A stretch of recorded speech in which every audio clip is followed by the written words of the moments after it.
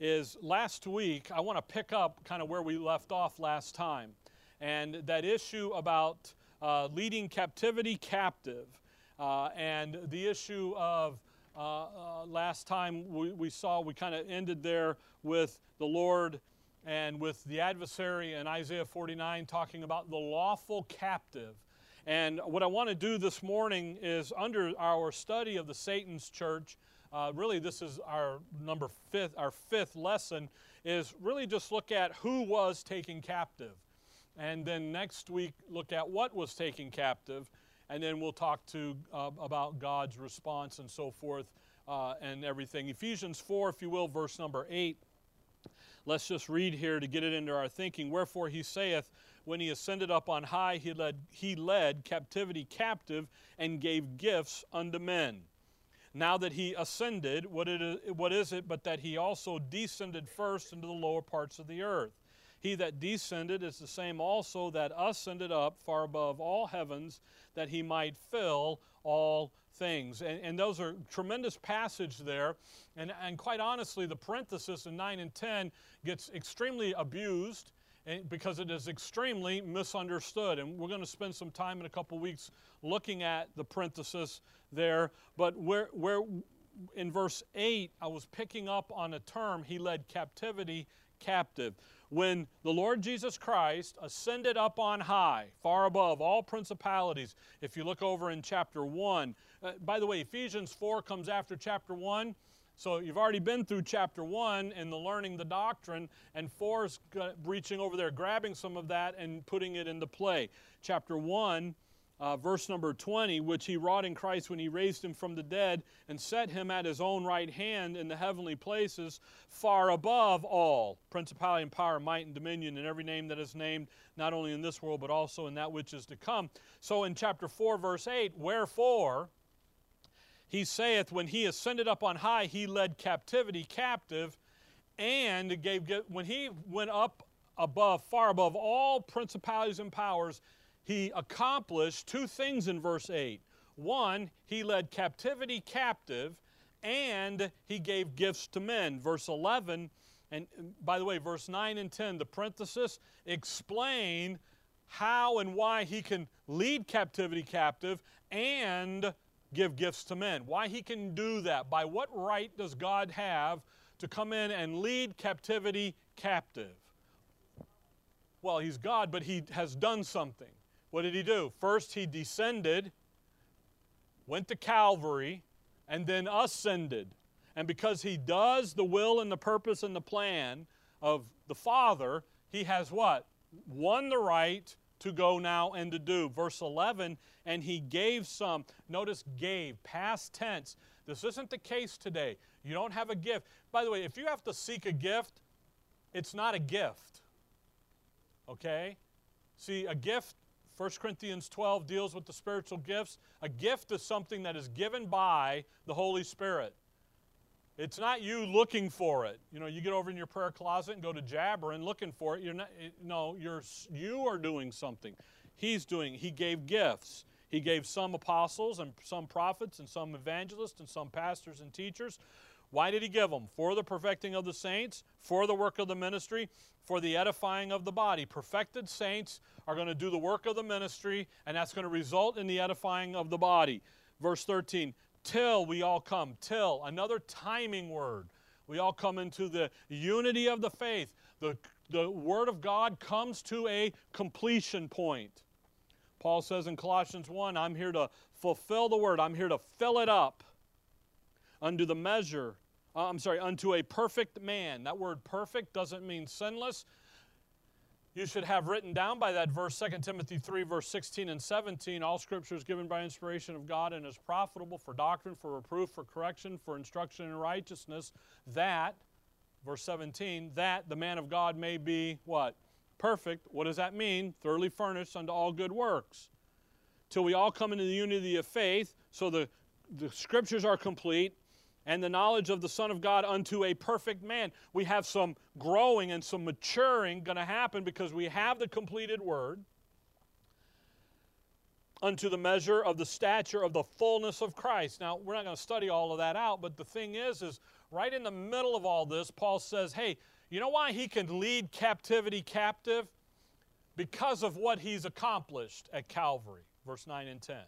What I want to catch is kind of go back and get some behind-the-scenes look here and look at this issue about really who was taken captive and who is being led captivity captive. And the captivity that Christ leads captive. I said it last week. If you think about a POW camp, the prisoners of war, because that's what we're in. We're in a war. We'll look over in a minute in Ephesians 6. We don't battle against flesh and blood. We warfare is where? In the spiritual realm. So literally, because of Calvary, Christ can pick up the POW camp in the satanic kingdom, and he can move it over here and put it in his kingdom, his camp. And that's kind of a crude idea, but that's led captivity captive. He's taking, in the Gospels and in the Psalm and in the Old Testament, he talks about the strong man and the stronger than he coming and delivering Israel. And that's the idea. That's the concept. A captivity here, the captivity that Christ leads captive. It's a captivity that he had to take and to move it and to deposit it over here in something else. And that's literally really what we need to understand when we talk about Satan and his activity and what he's doing and what he's trying to accomplish. Because what is he trying to do? 1 Timothy chapter 4, what's he doing? Seducing, some will depart from the faith, giving heed to what? Seducing spirits and doctrines of devils. What's he trying to do? He's simply trying to lead you captive. Get you out of who you are in Christ. He can't remove you from who you are in Christ, but he can sure enough make you unusable. He can impact you. He can cause you to draw away. So by Christ taking that which was captive, that demonstrates that there is a conflict that's raging in the world, in the universe, between the Lord Jesus Christ and the adversary. And it goes back to Genesis 1. And that's where we're going to need to go back to. The adversary has taken the whole system into captivity. He's taken the whole creation into captivity. And what the Lord is going to do, again in verse 9 and 10, he ascended. What is it that he also descended first? Verse 10, he that descended is the same also that ascended up far above all heavens. What the Lord Jesus Christ does, all that he's going to do in his descent and ascension is to lead captivity. Take the creation and set it free. Okay? You got that? All right, let's pray. All right, that you wish. Come to Genesis 1. Genesis 1. When he comes in and he takes the captivity, he takes the situation that the world is in. He takes that captivity that the world has been, boom, in, and he leads it away into victory. But he does that because he has the right to do that because of Calvary. You got Genesis 1? All right, hold on to there and look at Isaiah 14 just real quick, because I want to just remind you of what is said here. Isaiah 14 and verse 12. Isaiah 14 verse 12. How art thou fallen from heaven, O Lucifer, son of the morning? How art thou cut down to the ground? Now here, watch, which did weaken the nations. There's captivity captive. Okay? There's the captivity, Genesis 1. What is Satan doing? What's his goal? Weaken the nations. And that's going to be important as we move along here, as we talk about who and what was taken captive. Genesis 1, look if you will at verse number 1. In the beginning, God created the heaven and the earth. Great way to start, isn't it? Wonderful way to start. A tremendous verse that just nails a death blow to human wisdom. God created. In the beginning, God created. The first 5 words. In the beginning, God, what? Created. He did it. He created heaven, and the earth. Verse 2. And the earth was without form and void, and darkness was upon the face of the deep, and the Spirit of God moved upon the face of the waters, and God said. So something has happened. In Genesis 1:1, God created the heaven and the earth, but yet now in verse 2, it's without form. So if it's without form, it has no use, it has no purposeful shape to it. It's a blog. It's just a blah. You guys remember taking the silly putty and rubbing it on the comics and pulling it back? But it's just a blob. Okay? You missed out. Man. It's a blob. Until you do what with it? Reshape it. It's without form. It has no useful shape to it. Okay? And it's void. It's empty. No use. So in 1:2, creation is not the way that God originally created it. Something has happened to it. Okay? What's happened? And darkness was upon the face of the deep. Darkness now is the situation. Creation, God created. We looked last time over there. He formed it in His hands. He put it there. Now it's without form, has no shape. It's void, it's empty, and darkness is there. Now, darkness is, in Scripture, has more than just no light, where you turn the lights out, okay? I was in the garage working the other day, and all the doors are down, all the lights are on, all the doors are shut, and I crossed 2 wires and popped the fuse. Guess where I was standing? I was a little shook up, but I was standing in darkness, you know. I didn't think they would touch. You know, it's a quick thing. You know? And boom, darkness. Now, fortunately, I was on the ground and not on my ladder. Otherwise, I'd have been down on the ground, right? It's more, in Scripture, not talking about just no light. We're talking about spiritual force. We're talking about a spiritual issue. So when we begin to think about who is taken captive here, well, there's a condition. Now, you can let Genesis kind of ride for right now. And go with me to Colossians chapter 1. Colossians chapter 1. And let's look at the spiritual side of this darkness. On your way, if you stop there at John 1, well, you know what, just go to Colossians 1. Colossians 1, watch verse 12. Colossians 1, verse 12. So when in Genesis 1:2, when he says, and darkness was upon the face, let's mull that over a little bit about the darkness. Colossians 1, verse 12, giving thanks unto the Father which hath made us. So who's the us? The church, the body of Christ, the believers. Okay, He's made us meet to be partakers of the inheritance of the saints where? In light. The saints operate where? In light. Why? 1 John 1, God is light, and in God there is no darkness, right? But what's happened in Genesis 1:2? When we're talking about creation, there's no what? There's no light. There's just darkness. So God has literally pulled down a curtain, a blackout curtain. You ever have those at home? We got them everywhere. Blackout curtains. Keep the light out. He literally takes the blackout curtain. He pulls down a curtain over His glory. God dwells in the light that no man can approach. Talking about His glory. And literally, come back with me to Ezekiel 1. Ezekiel 1.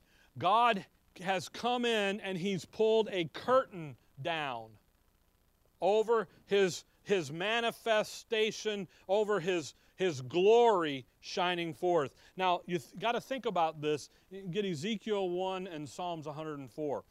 And you kind of have to put some thought together here. God chose to manifest Himself in a very specific place in the earth, a geographical location called Zion. He says, I'm going to put my city here in Zion. This is going to be my dwelling place. Jerusalem is going to be my city. And he chose to do that. Now, in Ezekiel 1, just notice something in verse 28. As the Ezekiel 1:27, let's go there. And I saw as the color of amber, as the appearance of fire round about it. By the way, where we're at is Ezekiel. It starts in verse 2. He gets a picture, he gets a vision of the glory of God. And these cherubs, the creatures that are designed to protect and to move the glory. And then he illustrates it this way, verse 28. As the appearance of the bow that is in the cloud in the day of rain, so was the appearance of the brightness round about. This was the appearance, now watch, of the likeness of the glory of the Lord.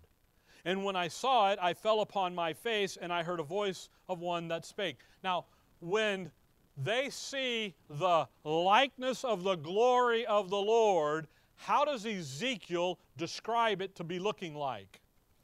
The rainbow. So when God in Genesis 1 makes man in his image and his likeness, what does man look like? A rainbow. It's light, but it's light reflected. Anyway, refracted, thank you. Okay? He's a rainbow. In Genesis 9, when the flood happens, what does God tell Noah? The rainbow is my agreement never to flood the system again. But when you go look up in the throne room, Genesis 4, Genesis 5, Revelation 4, Revelation 5, what does John see? He sees this great light, but what is it? It looks like a rainbow. So when he talks about God as light, he's not talking about a bright, like you take a floodlight and stick it in your eye. He's talking about a rainbow. Now, we had rain yesterday, and behind there somewhere was a rainbow. I didn't see it because I didn't go outside. It's raining. I ain't going outside. It's to stay inside. Okay? But you'll see the rainbow, and it's very beautiful, isn't it? The pot of gold is at the end of the rainbow, the whole thing. But that's the appearance here. So it's not just a bright light, but rather all of God's glory is pictured. Psalms 104. It's giving it's a beautiful colored rainbow. Literally, Adam and Eve were clothed in the original coat of many colors. They contained it. They had it. When Joshua got it, he was late to the party. Man already had it until he fell, and then the light went out, and the rainbow went away. Okay? Now look at Psalms 104, verse 1. Bless the Lord, O my soul, O Lord my God, thou art very great. Thou art clothed with honor and majesty, who covereth thyself with light as with a garment. Now what's that light? It looks like a rainbow. Has the appearance of a bow in the day of rain, rainbow. Who stretched out the heavens like a what? A curtain. Who layeth the beams of his chambers in the waters, who maketh the clouds his chariot, who walketh upon the wings of the wind, who maketh his angels. Verse 5, who laid the foundations of the earth, that it should not be removed for how long? Folks, the earth ain't flat and it ain't going anywhere. Oh, sorry. Now watch verse 6. Thou coverest it with the deep as with a garment. The waters stood above the mountains, and thy rebuke, and off he goes. So in Genesis 1:2, when God says, and the earth was without form and void, and darkness moved upon the face of the deep, what's happening here? God is literally taking a blackout curtain and pulling himself out of creation. The lights went out. Okay? And there's a reason. And the reason is because of who? The adversary, Lucifer, Satan. He stretched it out. The verse 2 there, like he stretched out the heavens like a curtain. So darkness now in the Scripture is the absence of not light, but it's the absence of who? God. God pulled out. So when you think about darkness, as we move through thinking about this, it's not the absence of there's no sun and the stars and all that. It's God's not in it anymore. He's moved out. Now, let me remind you, you're in Psalms 104. Look there at verse number 6. Verse 5 again. Who laid the foundations of the earth, that it should not be removed forever. Thou coverest it. What's the it? Well, it'd have to be the earth. But he covered it with what? With the deep. As with garments, the waters stood above the mountains. Now, that's not the flood. That's Genesis 1:2. See? Because what did he do? He laid the foundations in verse 5. When did he do that? In the beginning, God did what? He created. So you got to think this through. So in Genesis 1:1, we're going to divert from your page for a minute. Get Jeremiah 4 and get 1 John 5. In the beginning, God created the heaven and the earth, and we're not going to run the passages where he created it, where he formed it, and it was perfect, and so forth.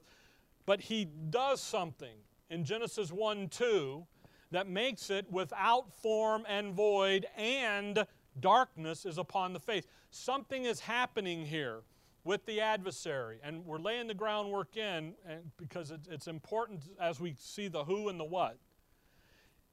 Where did I tell you to go? Jeremiah 4. I'm not in charge anymore. Jeremiah 4. And 1 John 5. Let's make it 1 John 3. There it is. I am not in charge anymore. Jeremiah 4, verse 23. I beheld the earth, and lo, it was without form and void, and the heavens, and they had no light.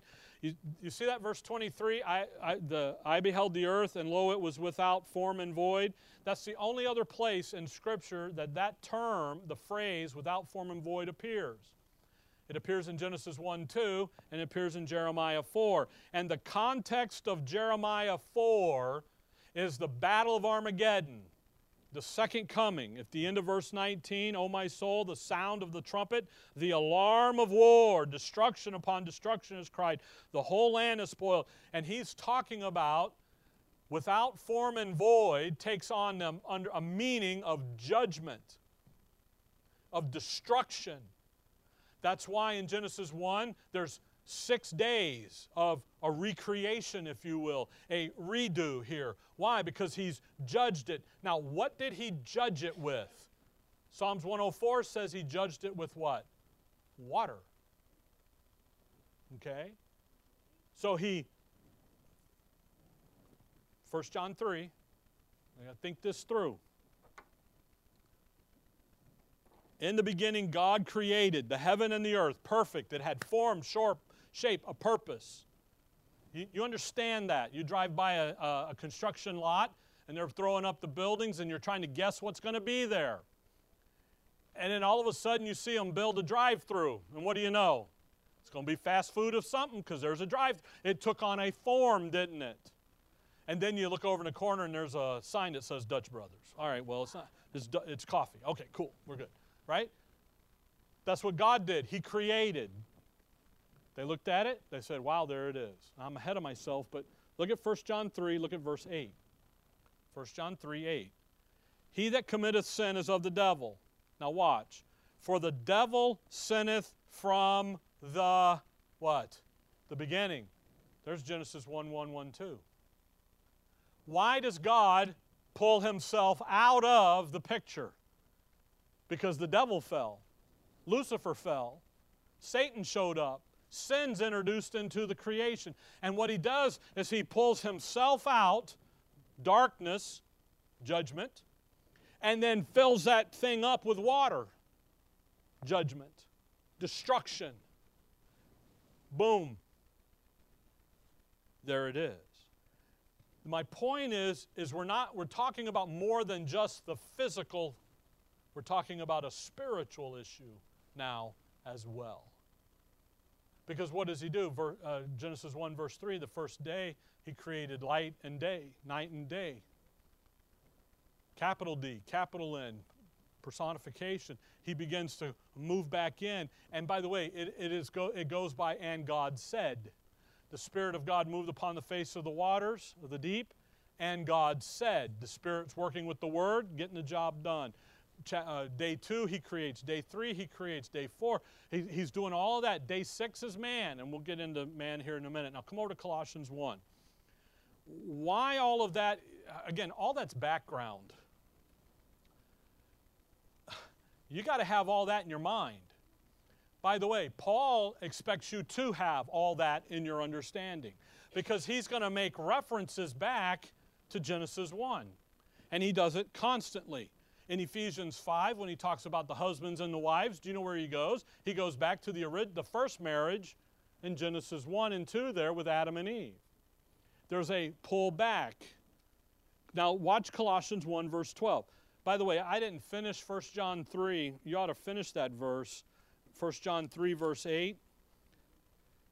For this purpose the Son of God was manifested, that he might destroy the works of the devil. How does he do that? Colossians 2, he does it at the cross. Okay? My point, what I'm trying to get you to see is in Genesis 1:1, things are good, but in 1:2, there's a judgment, and it's twofold. One, the removal of himself, and then the physical thing of the flooding of the water with the water. Okay? Now, Colossians 1 verse 12. Giving thanks, here we are, here's Paul. Giving thanks unto the Father, which hath made us meet to be partakers of the inheritance of the saints in light, who hath delivered us from the power of darkness, and hath translated us into the kingdom of his dear Son, in whom we have redemption through his blood, even the forgiveness of sins. Now, in thinking about darkness, the power of darkness, John 1 over there, he says, the darkness comprehended it not. We're not talking about turning the lights out. We're talking about a spiritual entity, a force that's behind. That's why we started with the thing about Satan's church and who's pulling the strings and moving things. The system. Notice verse 14. In whom we have redemption through his blood, even the forgiveness of sins. How does God have the right to deliver you from the power of darkness and translate you into the kingdom of his dear Son? How does he have that right? Verse 14, Calvary does. 1 John 3:8, Calvary gives him that right. He has the right. He has the power. He has the ability to lead captivity. Captive. To go to battle, to go to war, to reach over into the POW camp, to reach over into the camp of Satan and pull out those who are going to believe and trust him. Do you follow? Okay? Now watch verse. He has the right to remove you from the kingdom, the power, the strength of the adversary to run your life. He has that ability to rescue us. He has that ability to take us out of captivity and literally put us into captivity, but in him. Okay? And that's not a POW camp. That's a wonderful thing in him. The power of darkness, a spiritual power, a spiritual structure, a spiritual system that literally holds the universe captive. It holds you captive. It held Israel captive. And what Jesus Christ invades that dominion, that kingdom of darkness, that power of darkness, he invades that with Calvary. And when he does that, he won the right to liberate you, to lead captivity captive. Okay? Now go to Ephesians 6. Folks, if you can grasp this, then when you begin to look around with what's going on in life around you, you won't get overwhelmed by it. Because why do the lost people do what the lost people do? Because they're lost. It's that. So don't get mad at them for doing what lost people do. That's all they know. Okay? You know? Get in there, figure out what's going on. Ephesians 6, look at verse 10. Finally, my brethren, be strong in the Lord and in the power of His might. By the way, be strong where? Not in you, but in the Lord. By the way, be strong in the Lord is a summarization of chapter 1, verse 1 through 14. Where's our strength in the Lord?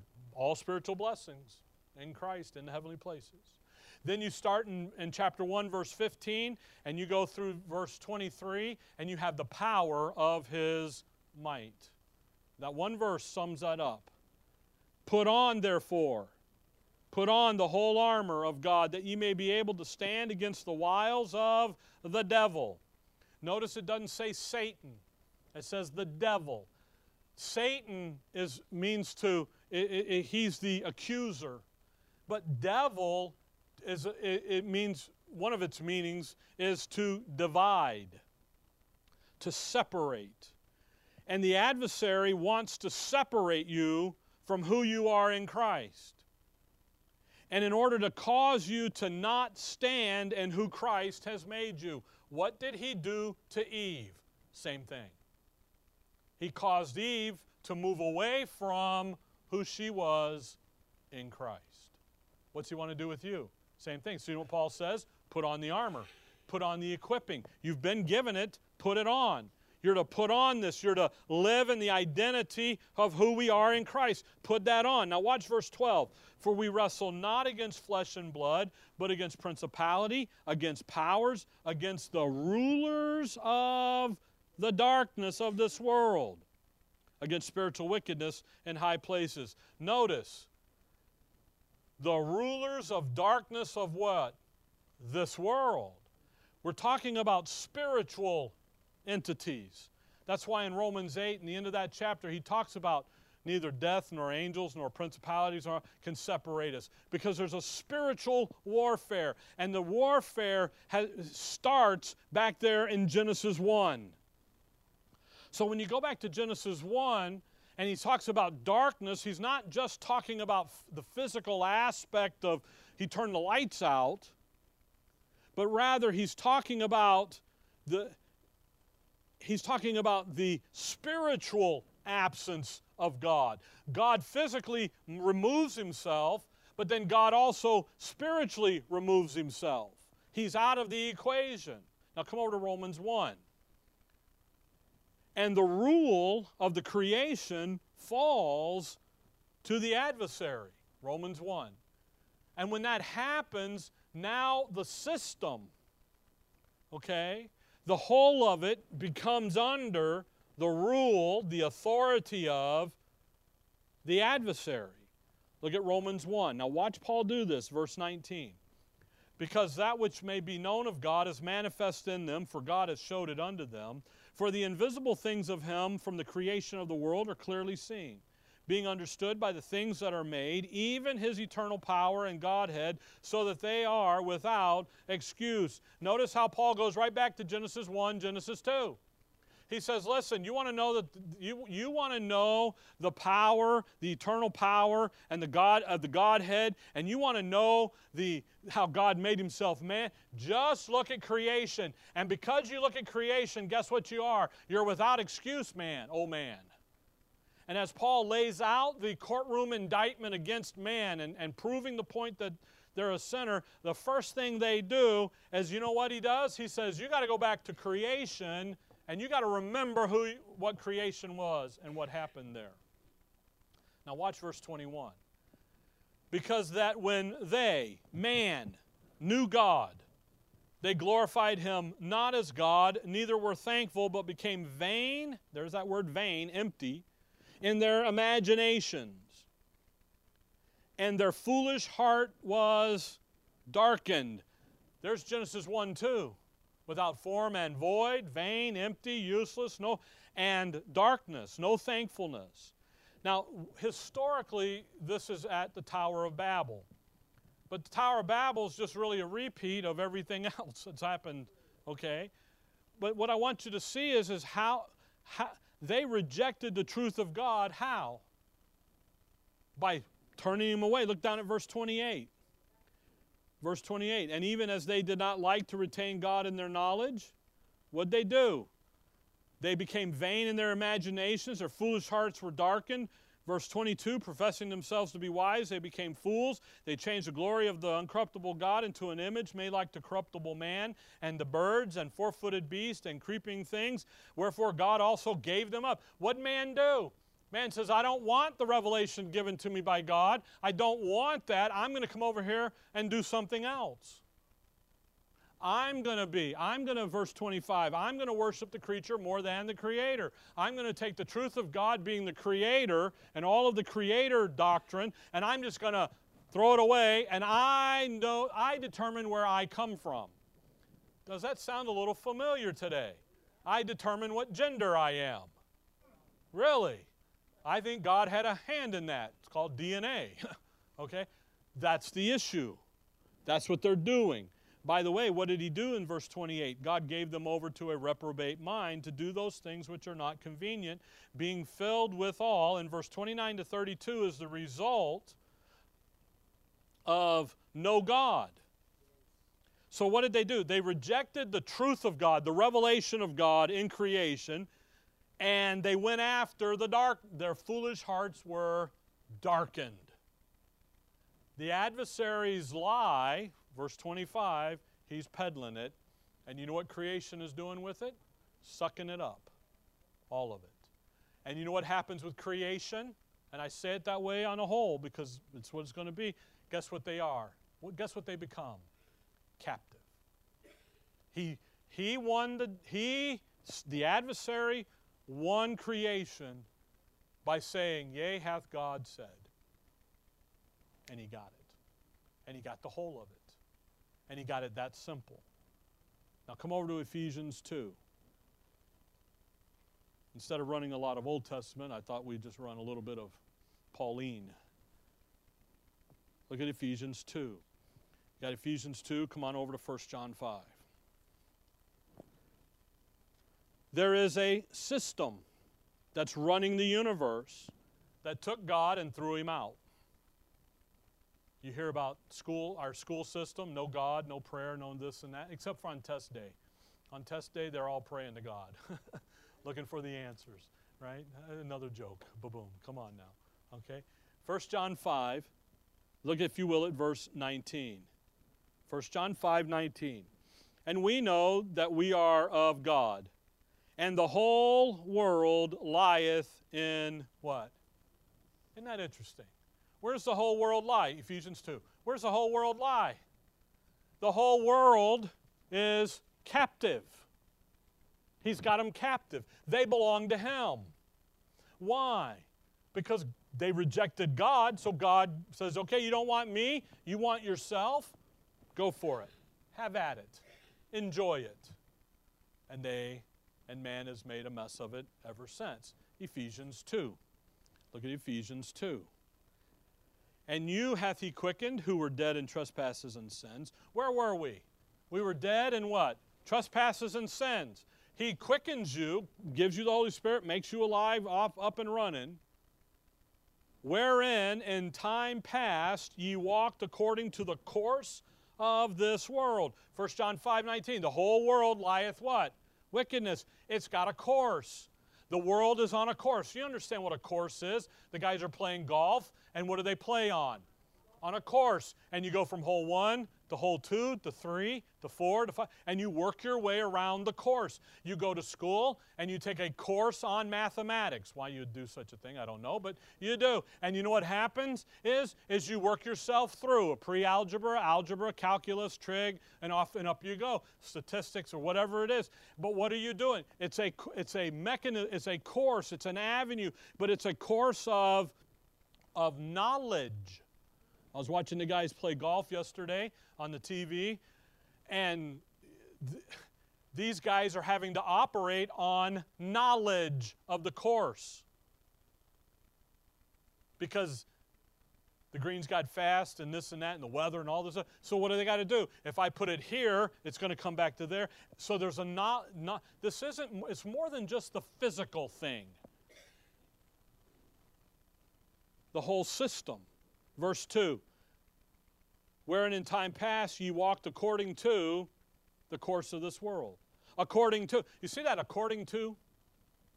See, you thought you did what you did just because that's what you did. You're doing it because you were captive to somebody. Okay? Let me say that again. You look at your unsaved friends and you wonder how they can do what they do. They do what they do because they are captive to the adversary's system. That's why they do it. That's why when you come over here and you get saved and you come to Run and Ride Division and you get in the doctrine, he pitches such a fit about it because what are you no longer? You're no longer captive to him. Christ has led you captive. He's got you over here in his kingdom. He's moved you from this to that. Now keep reading. According to the prince, the power of the air. There's the adversary. The prince, he's the chief ruler. The power, prince of the power. That word power, it's governmental authority. They have the power to do something. The prince and the power, the prince of the power of the air, the invisible realm. Now we're in Ephesians 6:12. Where do we war against? Spiritual wickedness in high places. We're not warring against flesh and blood. Where's the flesh and blood? They're captive. They don't have a clue as to what's going on. They need to be what? Rescued. When they're rescued, you're going to lead captive. What? Captive. You're going to put him over here where he belongs. Am I making any sense?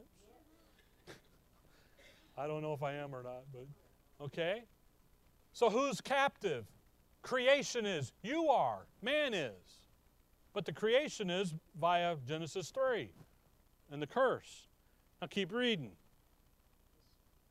The prince of the power of the air, the spirit that now worketh in the children of disobedient to who? To the truth, to the revelation of God. Romans 1.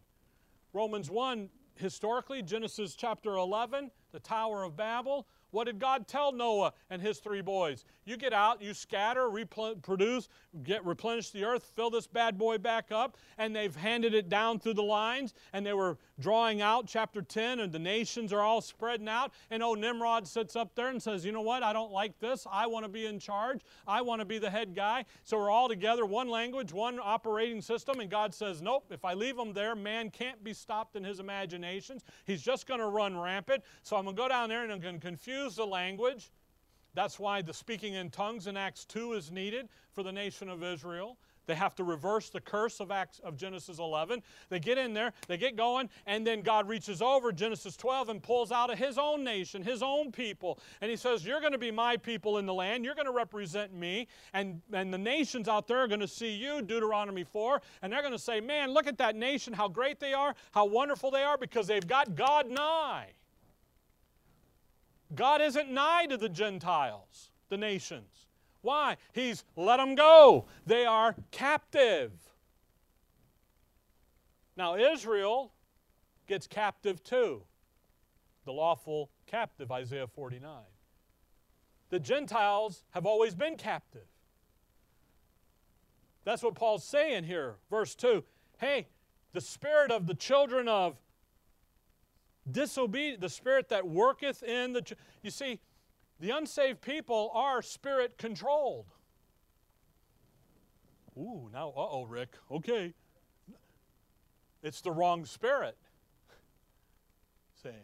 So when you look at people and you say, man, how in the world can somebody go in and shoot up a classroom full of kids? And you go, it's this stuff right here. That's why. They're in the wrong...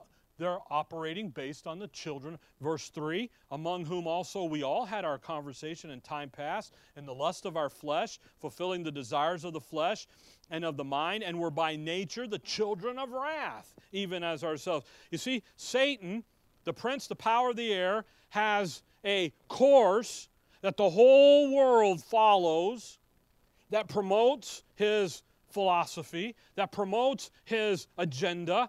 And in that promotion, it's designed to take your flesh and the desires of your flesh and fulfill them. And that's why man by nature is a brute beast, he's called. Why? Because that flesh says, feed me. The adversary says, I've got you and I'm going to feed you. And you become enslaved by the desires of what you want, of what you think. And it's a spiritual wickedness. It's a spiritual condition. Much more than a physical condition, it's something spiritual. Come over to 2 Corinthians 4. So who is taken captive is man. It's creation. The system is all under the wrong headship. Now Ephesians 1:10 says one day all that's going to be corrected. 2 Corinthians 4, if you look at verse 3, but if our gospel be hid, it is hid to them that are lost. Why can't they see it? Because the course of the world has hid it. 2 Corinthians 4:3. Now watch, verse 4. In whom the God of this world hath blinded the minds of them which believe not. Now watch. Lest the light of the glorious gospel of Christ, who is the image of God, should shine unto them. He blinded their minds. When you blind the minds, Ephesians 4:18 says, having their understanding darkened. What did you do? You reached in there and you turned the lights out. And the course of the world takes them, and off they go. The God of this world, the ruling authority of the world, what did he do? He holds captive. And he says, they're mine. You ever watch a chicken with her chicks or a duck with her ducklings, and she's missing one, and she knows it, and she goes to looking? I saw one at the canal. She left 5 little babies alone just out in the open, and she went all the way back to Southern Avenue to get the one that couldn't get out of the. And I'm sitting there going, do you know what would have happened to the little 5 because Mama was gone? She didn't care. She was missing what? One. What does the adversary do? I'm missing them, so let's go get them and bring them back in. And you're captive. Now look at 2 Corinthians 4, verse 5. For we preach not ourselves, but Christ Jesus the Lord, and ourselves your servants for Jesus' sake. For God, now watch, who commanded the light to shine out of darkness. There's Genesis 1:3. See how Paul drug us right back to Genesis? Hath shined in our hearts to give the light of the knowledge of the glory of God in the face of Jesus Christ. Look at what God did. What did God say? Let there be light.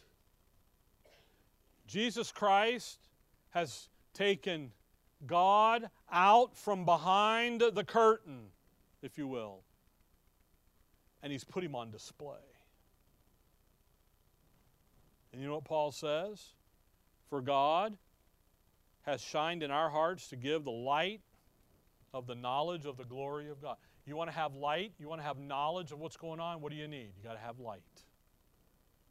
And the adversary doesn't like it. Satan doesn't want the world to see who Christ really is. Come over to Acts 26. He's won the right. Satan doesn't want to see, Acts 26, sorry. I lost my train of thought. Satan doesn't want the world to see who Christ really is. You know why? Because he's won the right at Calvary to rescue the captive. Because he's won the right to liberate his creation from the captivity that the adversary holds it in. Now, he holds it in it today, okay? The liberation of everything hasn't taken place yet. He's in the okay? We'll get into all of that, okay? But there you go. The lie program makes you captive. You know what the truth's going to do? Set you free. Acts 26, we have Paul on the road to Damascus, and he's actually before Agrippa giving a recount of it, verse 16. But rise and stand upon thy feet, for I have appeared unto thee for this purpose, to make thee a minister and a witness both of these things which thou hast seen and of those things in which I will appear unto thee. Paul, again, Christ to Paul, Acts 9, road to Damascus. Now, watch something here. This is from moment one with Paul, Saul of Tarsus. This is right in the moment, Acts 9, road to Damascus. Delivering thee from the people and from the Gentiles unto whom now I send thee. On the road, Paul's conversion and commissioning takes place right there. Now watch verse 18. To open their eyes and to turn them from darkness to light and from the power of Satan unto God. On day one, second one, hour one, minute one, what does God Almighty tell Paul, Saul of Tarsus? You're going to go down there and you're going to carry a message that's going to open their eyes and to turn them from darkness to light. You see how we went right back to Genesis 1? God says, Paul, when you give your gospel, you're going to open their eyes and you're going to turn them from darkness to light. And that's going to enable me to move them from the power of the kingdom of Satan, the power of Satan, unto the power, the kingdom of his dear Son. That's moment one, second one. Not 2 weeks later, not a month later in a vision. It's right there on the road immediately, that they may receive the forgiveness of sins and inheritance among them which are sanctified by faith, which is in me. Now go back to Colossians 2. He sends him out. He sends a message of grace and peace with Paul to do what immediately to man? He would have all men be saved. It's an all-man ministry. The whole world is to hear this. Why? Because it's going to be Colossians 2. Look, if you will, there at verse 14. Blotting out the handwriting of ordinances that was against us, which was contrary to us, and took it out of his way, nailing it to his cross. And having spoiled principalities and powers, he made a show of them openly, triumphing over them in it. And that is his cross. And because of Calvary, now go back there to chapter 1 where we started. Because of Calvary, what is he going to be able to do? The message of Paul proclaiming, we preach Christ crucified. And we're your servants. We ain't preaching us. We talk about Christ and Calvary and the cross. Why? We preach Jesus Christ according to the revelation of the mystery, which was kept secret before the foundation of the world, but now is made manifest. Why? Because if the princes of this world had known it, they would not have crucified the Lord of glory. Had they saw the fact that he was going to use Calvary to liberate the captive, they wouldn't have done it. They would have let something else happen. Okay? Calvary is what won the right. That's why Colossians 1 verse 12, giving thanks unto the Father, which made us meet to be partakers in the inheritance of the sons of the saints in light, who hath delivered us from the power of darkness, and hath translated us into the kingdom of his dear Son. How does he take us from captive in the adversary's kingdom, and then he liberates us and sets us free? It's Calvary. That's what did it. Paul, you go out there, And you preach Christ crucified, because what that did is it is going to give them forgiveness of sins and an inheritance, and we'll get to that, but ultimately it's going to release them from that captivity that they're in. You follow that? That's what's happening. That's who is captive. You and I, man, but also creation. And we'll talk about that next time, because that's the what. So the who is man. By the way, why is it man? Genesis 1:26 and 27, what's man going to do? They're created in the likeness and the image of God. They're going to go out. They're going to represent God. They're going to replenish the earth. They're going to fill it up. They're going to subdue it. It's man that God's going to use to repossess the system, the world. And you know what Satan says? I can get that old dirt man. Watch me. And he goes after him. And he leads man captive. Christ says, that's okay. I'm going to liberate the captive, and they're going to be my captive. And that's the wonderful news about it all. Okay? The message given to Paul about the cross work of Christ, what it means, is what takes us and releases us from satanic captivity. And it places us into the family of God, into the kingdom of His dear Son. And when we're in that family and we're in that kingdom, we're never to be lost again. And that's wonderful. And that's what's happening. But you know what Satan's church is doing? Seducing spirits and doctrines of devils. And just says, hey, you want to know really what's going on? Just come on over and join the club. I'll give you the decoder ring. I'll help you out. And the truth of God's Word, His Word is a light into the path. Says, nope, don't do it. Here's another answer. It's fantastic. It starts in Genesis 1:2. And it's going to work its way all the way out. Revelation 17:5, that final personification of the whole of it in the Antichrist and the false prophet. And God's going to crush it, Daniel 2:44 and 45. He's going to lay it all waste. And when that happens, the heavens are going to rejoice. That's you and I. And the earth will rejoice. And there's Israel. Why? Because His ultimate purpose is to set it all back the way it originally was in Genesis 1:1. Okay? Now we're building. Next week we'll build a little more. Okay? All right. Dear Father, we thank You for the morning, Lord. We thank You for Your Word. And above all, Lord, we thank You for who we are in Your Son. For the all spiritual blessings, for the completeness, for the all sufficiency in all things, because of who we are in You. And the simplicity of that, Lord, I just pray would never leave our thoughts. In Your name we pray. Amen. All right, we're going to stand and be dismissed.